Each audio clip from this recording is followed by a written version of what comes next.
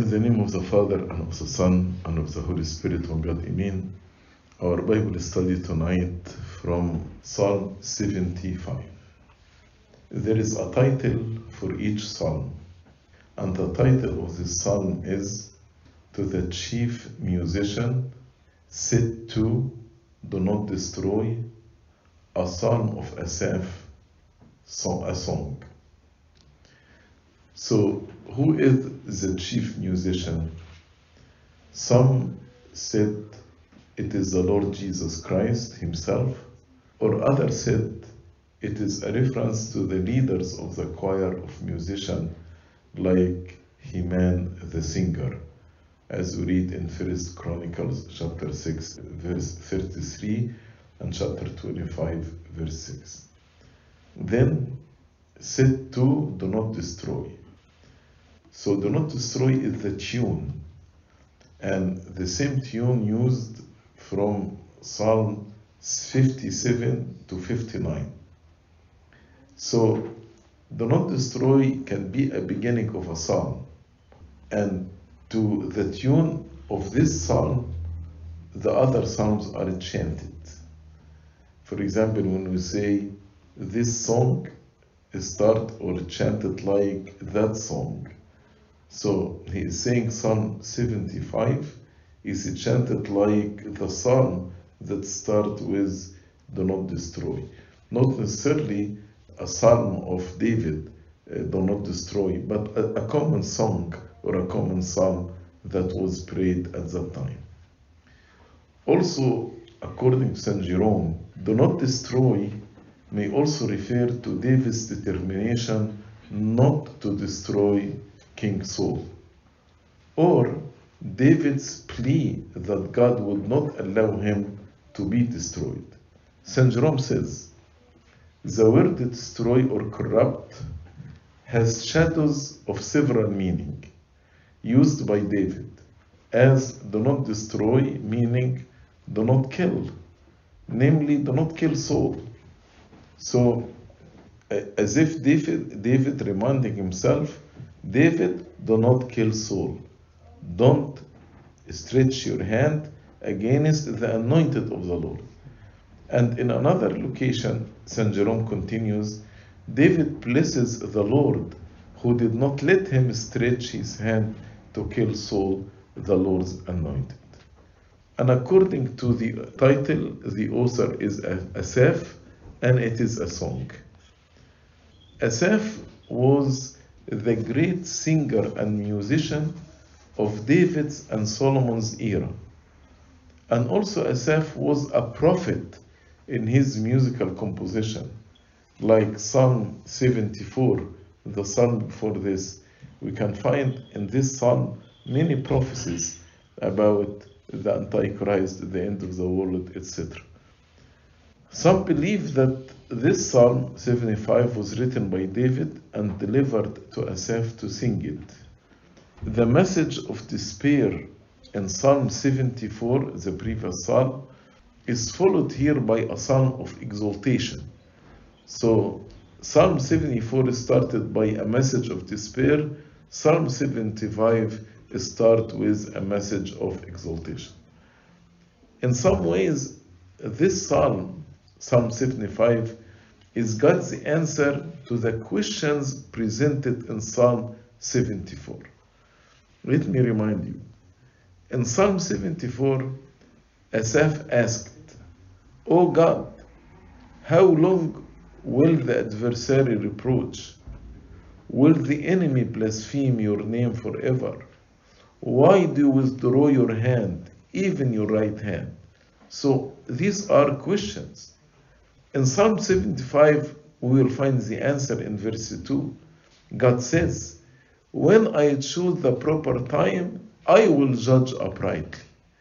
So maybe you are in rush to see the judgment of God, but God's answer is, in the proper time, I will judge uprightly.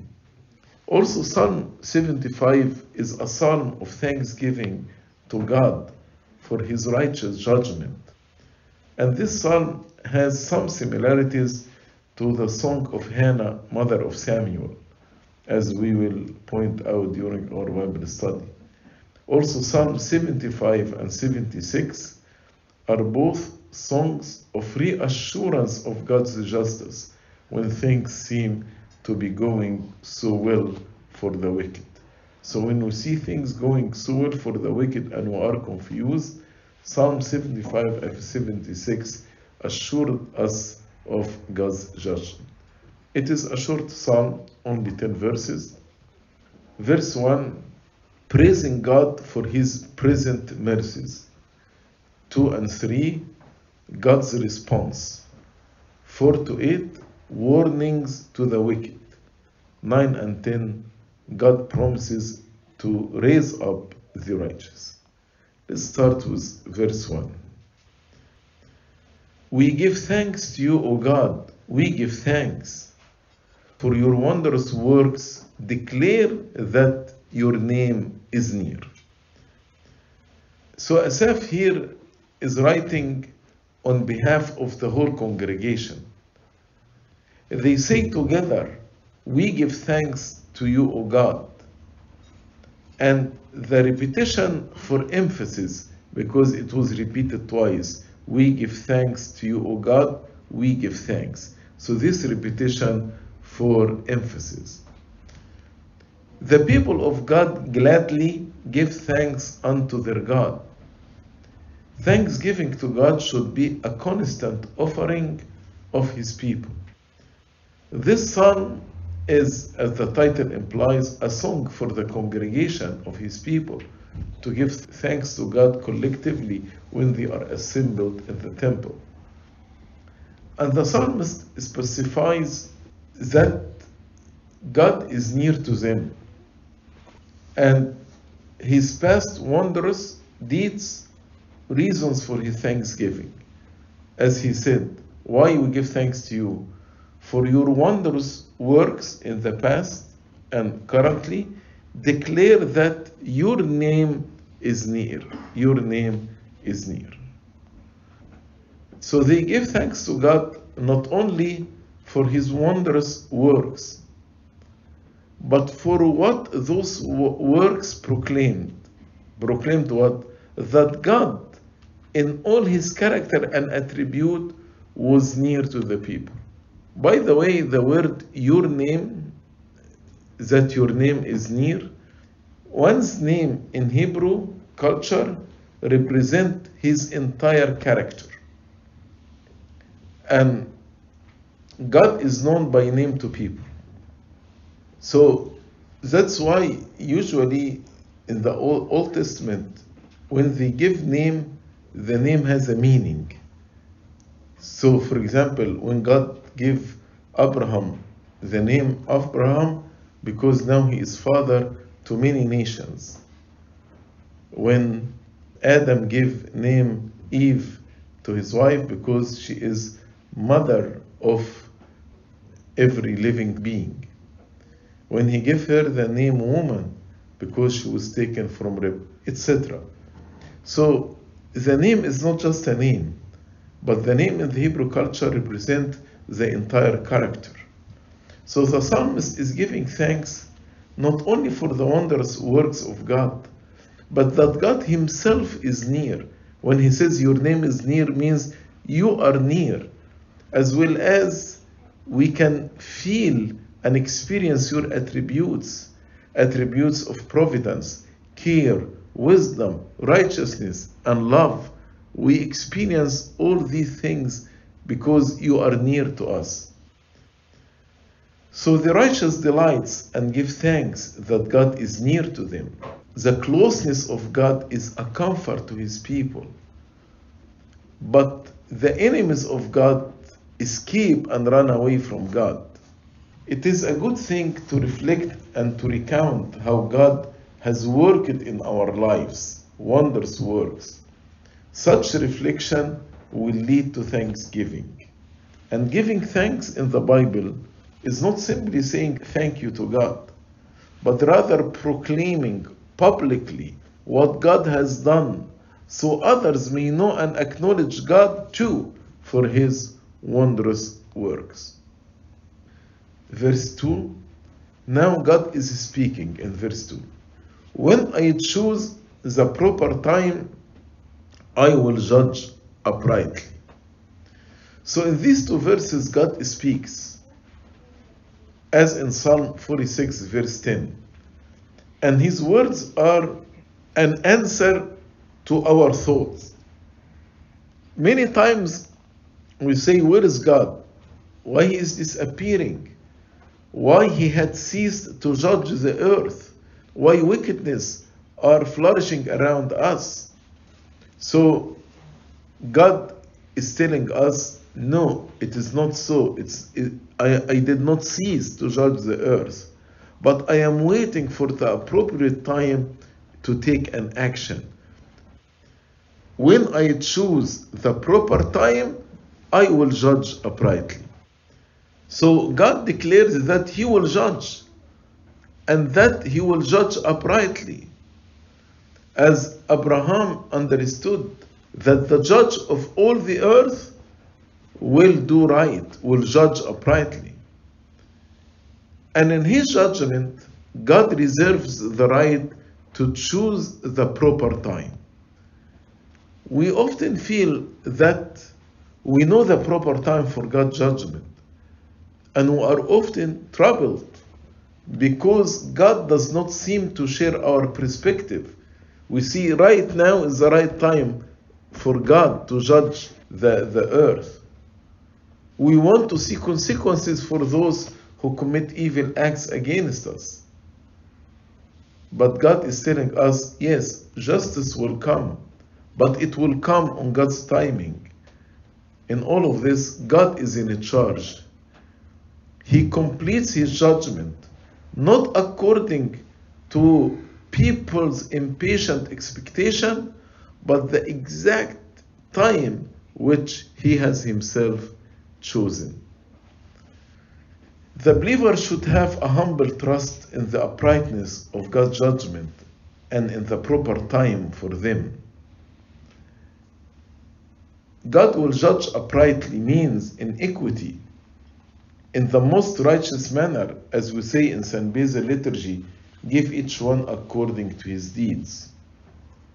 No injustice will be done to men, but pronouncing the several sentences on the righteous and on the wicked will be done with the sincerest integrity, uprightness, and impartiality. Verse 3, the earth and all its inhabitants are dissolved. I will set up its pillars firmly. Selah.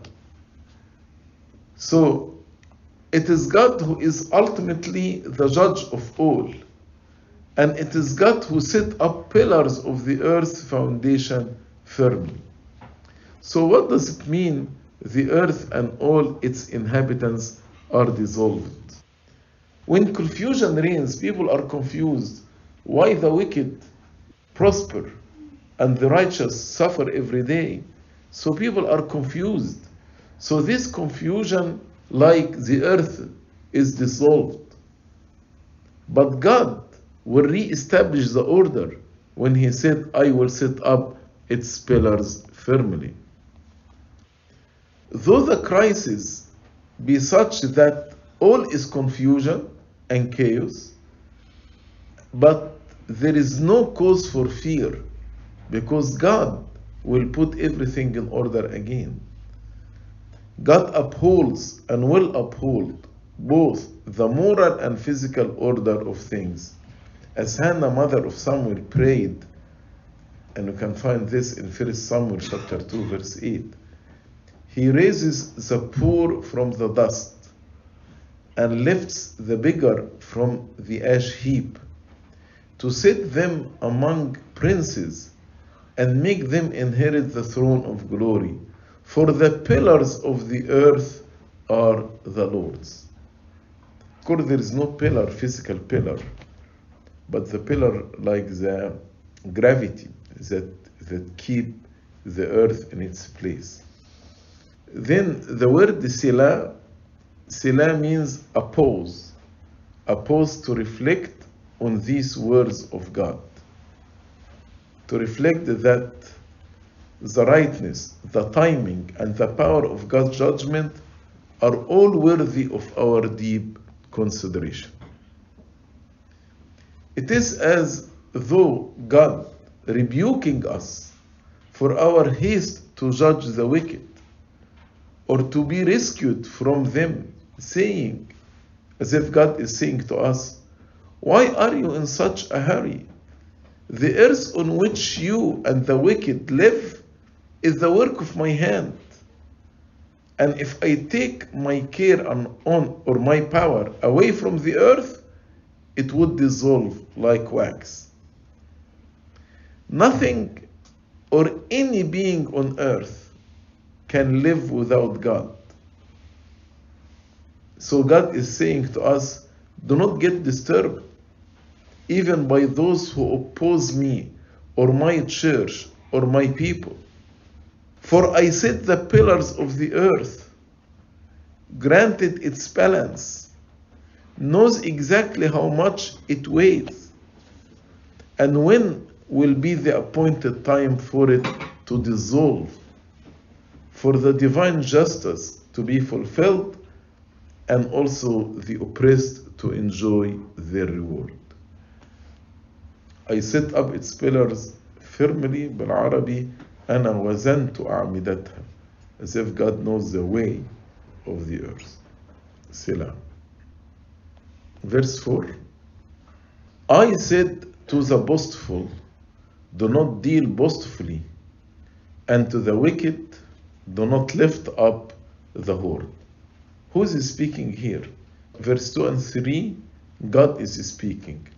But who is speaking in verse 4? Some commentators believe that God is still speaking, while others feel that the psalmist Asaph is recording God's word from God's perspective. Why others feel now it's Asaph who is recording God's word, not God himself? For two reasons. Number one, Selah at the end of verse 3 mark end of divine speech, and we need to reflect on what God said. Also, verse 4 starts by I said. I said naturally introduces a different speaker.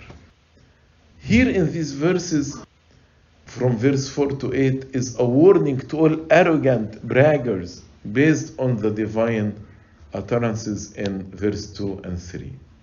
So, when we know that God will judge and will judge uprightly, so there is a warning here for the proud, for the boastful, to no longer boast and exalt their own strength, and no longer to lift up the horn. I said to the boastful, to the proud, don't deal boastfully, and to the wicked, do not lift up the horn.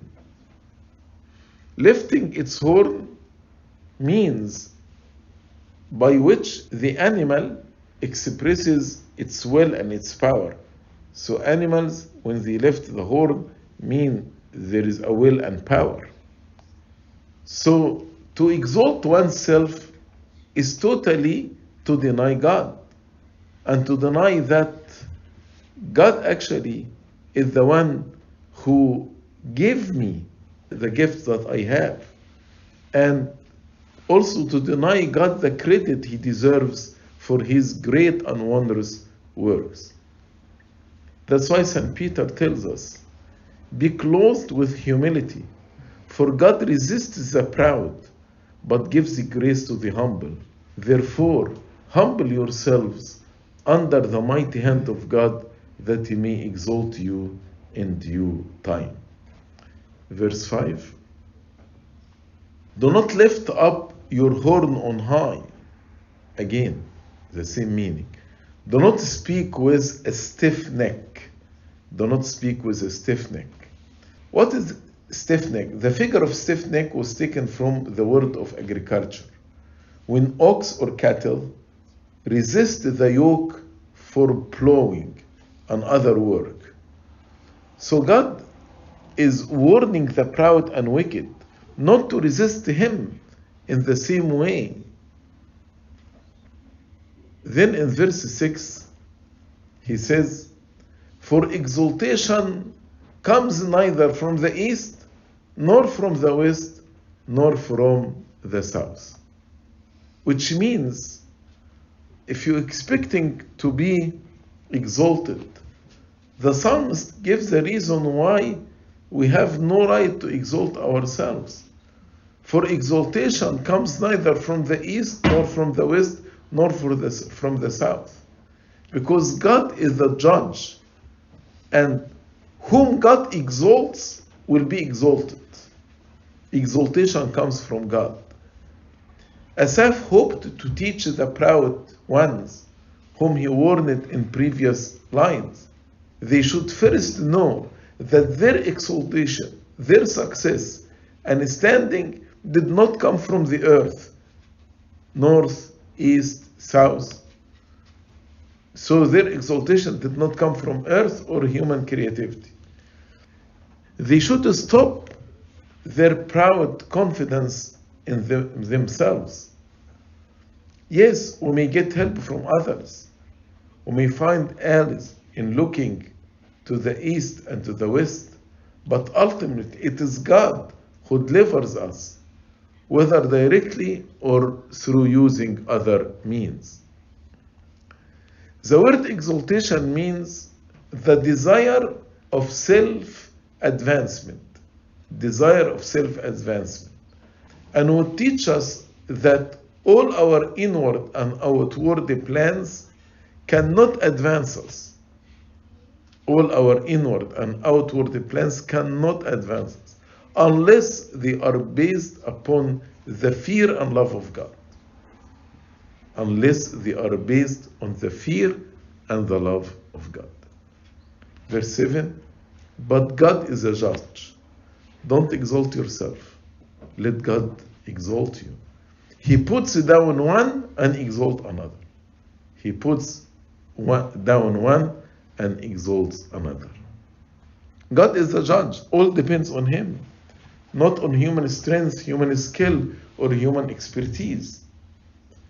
This is another reason why fools should not deal foolishly, nor wicked men lift up the horn and speak with a stiff neck, because there is a judge to whom they are accountable for their words and their actions. This judge is God, omniscient, knows all people and things, searches the hearts and the reins, and will bring every secret thing into judgment. It is God who puts down one and exalts another. He humbles and puts down such as are proud, haughty, and arrogant. And He exalts another, such are the lowly in heart and the humble. He is the mighty judge, as we read in Daniel chapter 4. The Most High rules in the kingdom of men, gives it to whomever He will, and sits over it the lowest of men. So the kingdom of men, God will give it to whomever He wills, and He will sit over this kingdom, even the lowest of men. This is not to say that hard work and other human aspects do not contribute to success, because they clearly do. Yet, even those things like hard work and like creativity, talents, are gifts and abilities from God, and should be regarded with humility and gratitude toward Him who granted me all these gifts. Verse 8, for in the hand of the Lord there is a cup, and the wine is red. It's fully mixed, and He pours it out. Surely its dregs shall all the wicked of the earth drain and drink down. There is a cup, and the wine is red. It is the cup of God's wrath. This is a metaphor that's commonly used in the Bible. The cup in the hand of God is His wrath. So when God speaks about drinking the cup of wine that is in His hand, it always speaks about severe judgment. this cup of wrath is prepared beforehand by God. So Asaph is realizing that though he wants judgment to come now, judgment will eventually come, and it will bring adversity upon the wicked. Then this cup actually is mixed. It's fully mixed. What does it mean it's fully mixed? The wrath of God is well mixed and poured on all the wicked until the very last drop has been swallowed. Which means there will be no mercy for the wicked, no mercy for those who are not merciful. The Lord will not hold back in his judgment against them. And its fully mixed means has many ingredients in it, herbs and spices to make it stronger and more effective and intoxicating. And all the wicked of the earth, the wrath of God will not be confined to one nation or one people, but whenever wicked people are found, he will punish them. Surely its dregs shall all the wicked of the earth drain and drink down. God will be just in his dealings with all people. Verse 9, but I will declare forever, I will sing praises to the God of Jacob. The psalmist responds to God's coming righteous judgment. So, how he responded when he knew that God will come to judge the world? He said, I will declare forever, I will sing praises to the God of Jacob. So in contrast to the wicked of the earth, Asaph spoke for the people of God, who declare and rejoice in the judgment of God. So the wicked are terrified by the judgment of God, but the righteous will rejoice and they will declare the righteousness of God forever. So while the wicked are drunk with the wrath wine, the righteous will rejoice and praise God. Last verse, verse 10. All the horns of the wicked I will also cut off, but the horns of the righteous shall be exalted. Again, who is speaking here, I will cut off? Is it God or Asaph? If the psalmist is the speaker, he speaks in the name of Israel, confident that in God's strength they will be able to complete the humiliation of their proud enemies. But the speaker may be God himself, answering the vow of praise with additional promise. So people are saying, I will declare forever, I will sing praises to the God of Jacob. So God, in response to this vow, he said, all the horns of the wicked I will also cut off, but the horns of the righteous shall be exalted. We often actually think of God's righteous judgment negatively, but there is a positive aspect of God's righteous judgment, because the horns of the righteous shall be exalted. When God will give each one according to his deeds, the righteous will be exalted by the judgment of God. So as surely as he will cut off the arrogant pride of the wicked, their horns, he will also exalt the strength of the righteous. St. Augustine says, the horns of the sinners are the dignities of the proud men, and the horn of the just are the gifts of Christ. This actually concludes Psalm 75. Glory be to God forever and ever. Amen.